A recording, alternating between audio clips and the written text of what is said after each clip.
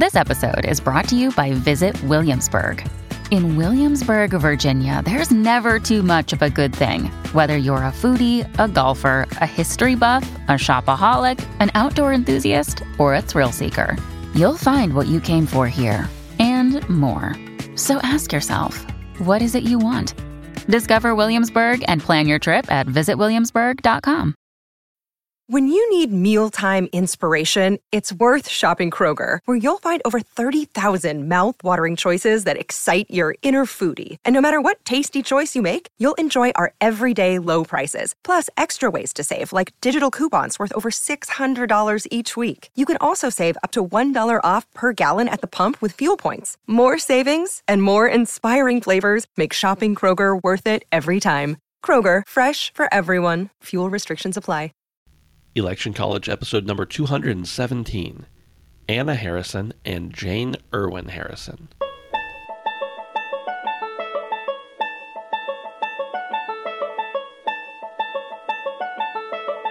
Let's throw a political party. Face it, the political scene sucks, but did it always? It's time for Election College, and class is in session. Now, your hosts, Jason Goff and Ben Smith.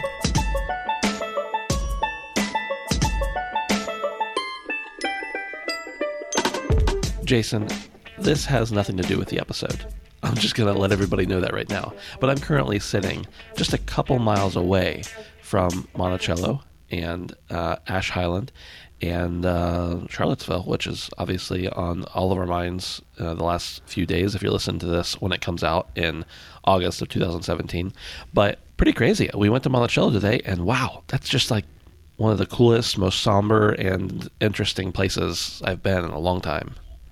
Yeah, it is totally a cool place. It's been, wow, like 19 years since I've been there. But what makes you say the word somber? Just curious.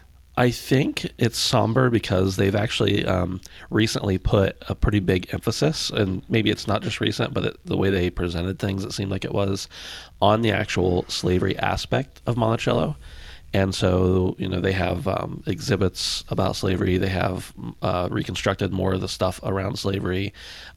They have a slavery tour they talk about, and we went on it, and it was just a lot of good information. They're redoing the area where they think the Hemmings family lived, and just all that kind of stuff. So that part of it's somber, and then it's also somber because I feel like anytime you're in a place that's historic, that feels somber to me. Like it feels like I shouldn't be leaning up against the walls, and I should be thinking about the things that happened in that place. So that's a somber side of it. But at the same time, it's just like I want to run around and read everything and look at everything and pick up everything and play with it. And obviously you can't do that. But I think that's what makes me say the word somber. Interesting. Mm-hmm. Just a somber dude. Yeah, that's exactly what I think of when I think of me. It was really cool, though, and again, we're a little further off topic of the Harrisons, but that's okay. There's not a lot to talk about them. It was good because I got to have a conversation. I have, 2 kids. They're almost 4 and almost 2, and I was able to have a really cool conversation around slavery with my almost 4-year-old, and just talk him through that. I'm sure he doesn't still fully grasp it, and we'll continue to work on that, but it was a good opportunity and a good place and a good some visual things too, to just talk about like, this is what happened in our country and this isn't okay. And, here's how it worked and here's how it didn't work. And, how should this, not only should we not do that, but we should treat people this way. And so it was just a cool opportunity. And, not that I couldn't have that opportunity every day, but it made a good visual representation, and we're actually here and this is where this happened. And, this happened all over the place too. And I just encourage everybody, if you have that opportunity with your kids or your grandkids or your nieces or nephews or whatever, anytime you find a sharing point like that where you can talk about something of big significance, it's really cool. Yeah. Yeah, Ben, I was just going over, and this has nothing to do with the Harrisons, but it does have to do with where the Harrisons lived a little bit.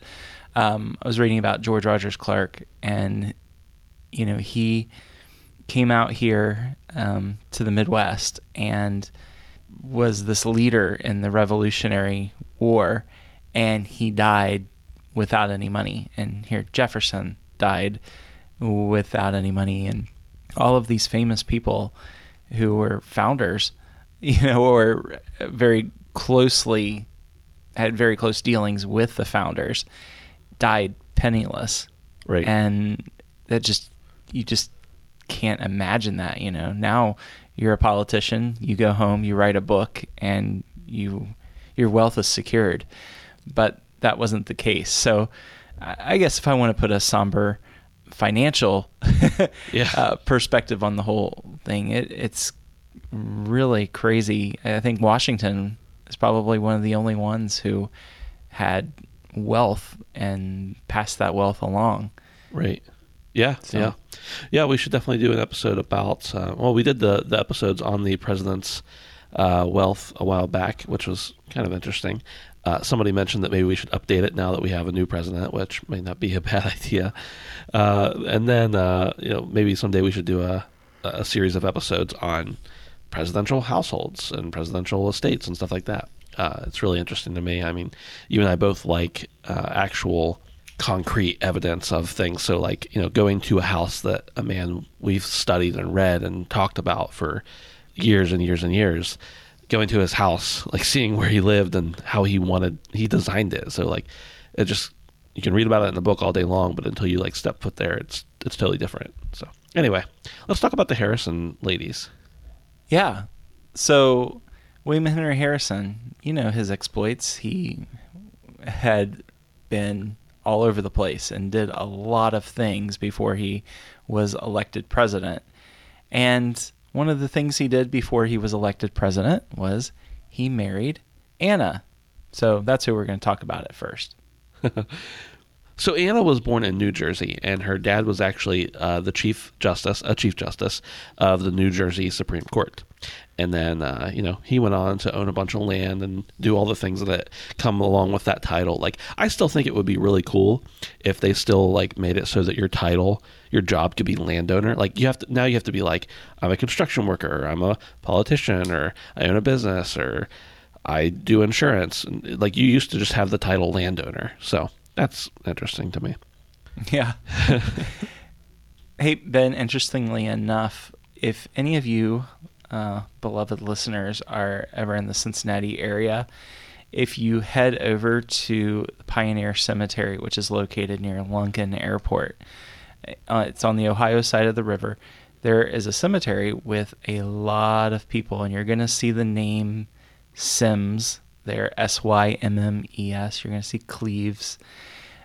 You're going to see a lot of the names from these settlers who came out west who were from New Jersey, and it's really cool to see these names popping up. So if you're ever in my neck of the woods, make sure you check this out, because this is going to be very relevant, especially when you consider the Harrison family, who played such a role in the Western expansion with the Northwest Territory. They're all over the place here. Yeah, Jason, definitely. So Anna's mother passes away in 1776, and her dad is like, I've got to get Anna to her grandparents' house on Long Island because it's the war. It's 1776. Like, there's not a more recognizable year in all of American history other than maybe 1492. That's debatable. But her father is like, well, I got to get her over there. So he dresses up like a British soldier and throws her on the horse and rides across the British lines with her so that they can take care of her during the war. He also ended up being the deputy to the Provincial Congress of New Jersey. He was a chairman of a couple different committees and stuff like that during the American Revolution. And he was a delegate to the Continental Congress from New Jersey, of course.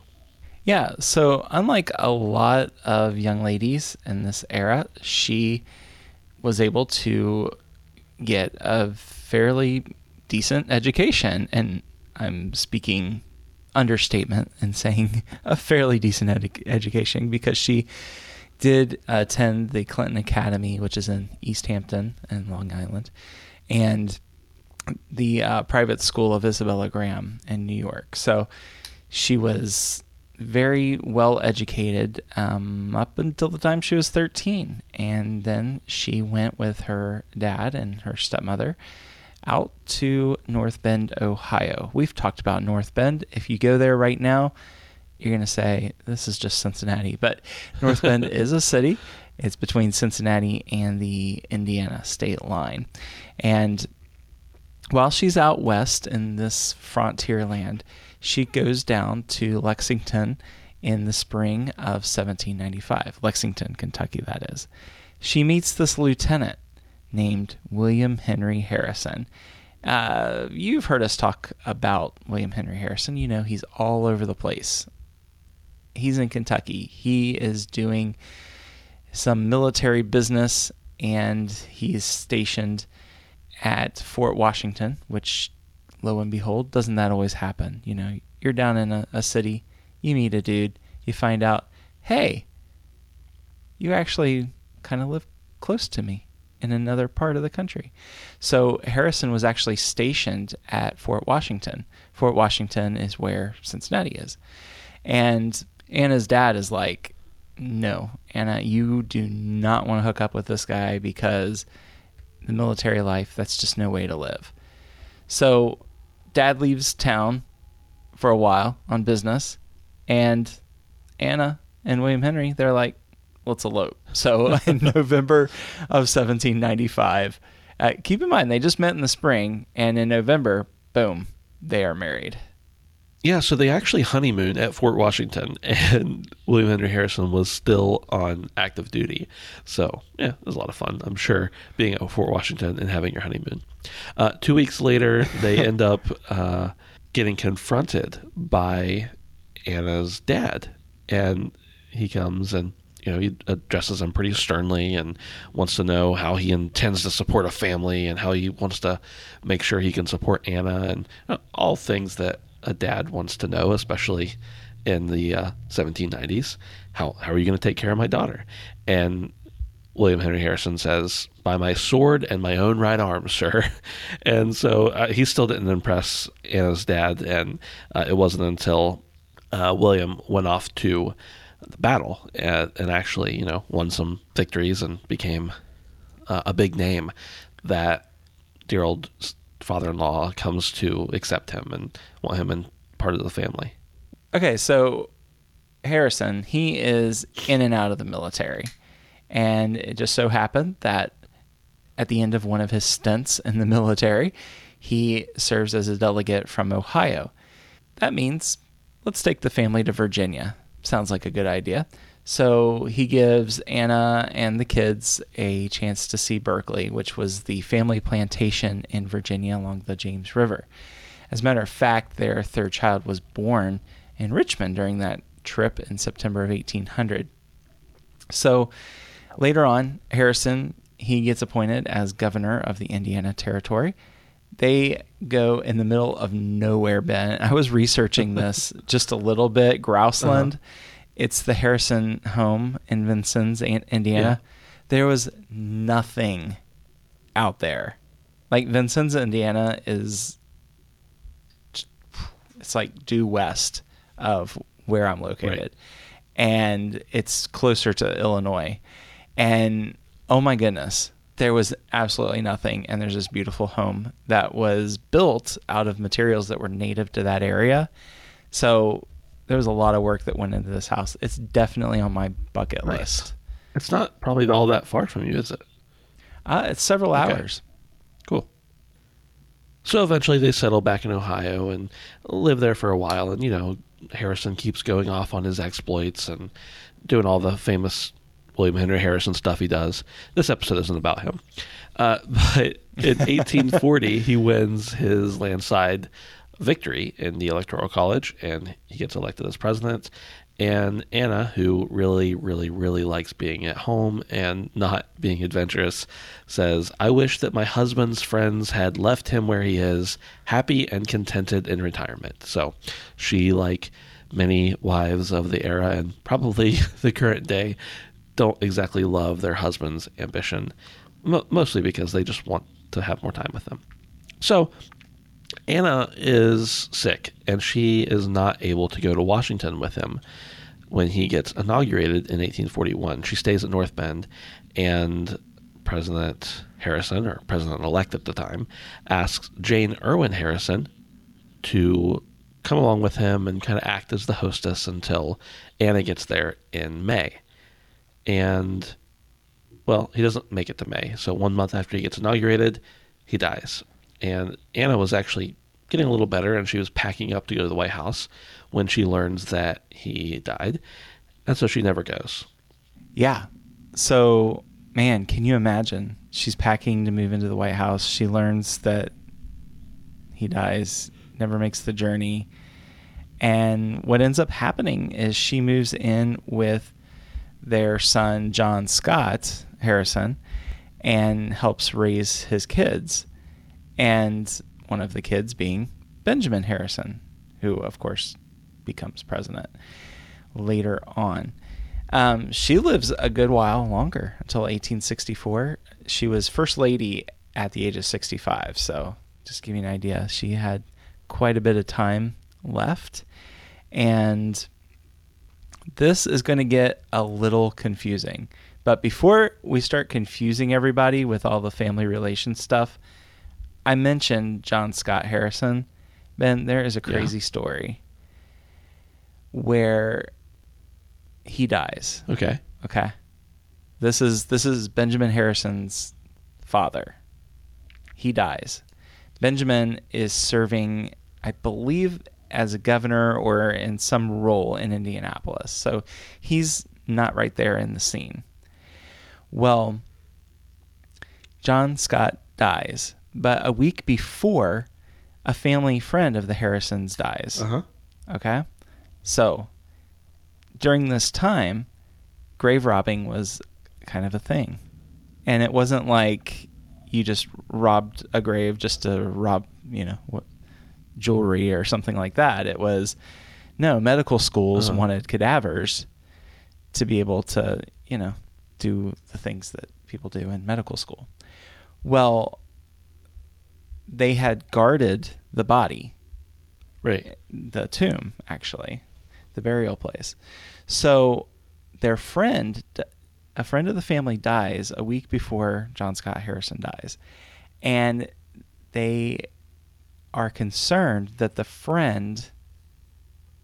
body of the friend had been stolen. Well, they go and they find a body at the University of Cincinnati. And this body is totally naked except the head is covered.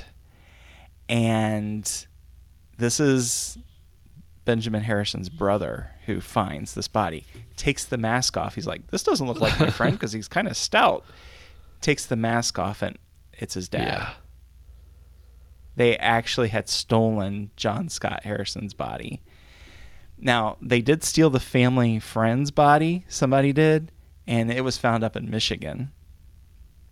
But crazy stuff. Yeah. Can you imagine if something like that happened today? That's Yeah. horrifying. Yeah. Absolutely horrifying. But interestingly enough, so now to really confuse people, because this confuses me just a little bit. John Scott Harrison's wife was also William Henry Harrison Jr.'s wife.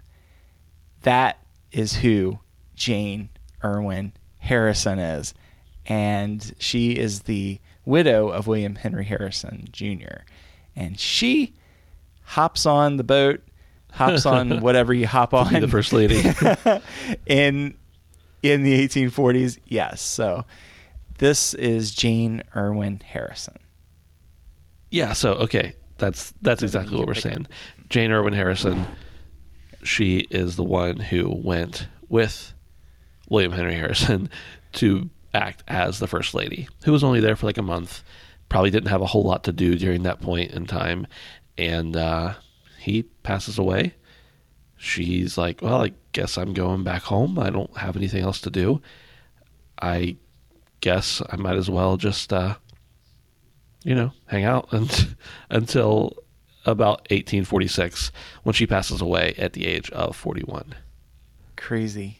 just the lives that these people lived, we have it so easy compared to just death was everywhere. You made me somber at the beginning of this episode, Ben, and well, hey, I was the one that was somber at the beginning, and then you are now, so it's just like good bookends, Yeah, but Anna, she lived a good while, so I guess it helped that she didn't go on the trip. Did. I mean, it must have been really rotten. Obviously, anytime a spouse or close family member or friend or anything passes away, it stinks. But it must have been really terrible that not only did she not want him to become president, she didn't want him to leave, but then he leaves. She has to stay home, and I'm sure she's feeling bad about that. And while she's at home, excited about probably going to join him, he dies. And, the last time he was around or saw her, she was most likely laid up and unable to really interact much. So, yeah, that's just kind of a sad thought when you think about it that way. A happy thought is when somebody leaves a rating and review for the podcast in iTunes, because little chimes go off, little birds sing, rainbows appear, and both Jason and Ben and Jason, your cousins, your favorite cousins. Let's just face it, you're our favorite cousins.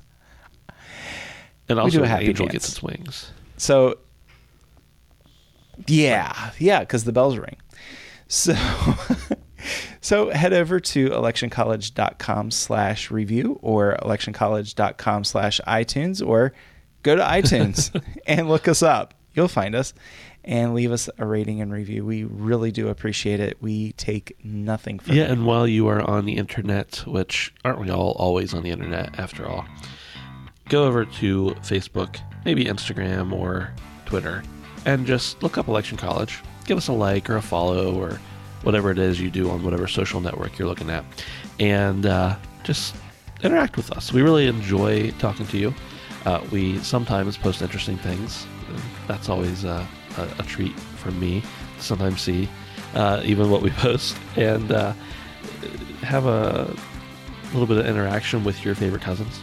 We really enjoy hearing from you, and we think you probably like to hear from us too. Yeah. It's kind of like a kiddie table. I figure if you don't like to hear from us, you're probably listening to the wrong podcast right now. Yeah, probably. All right, gang, we will see you next time.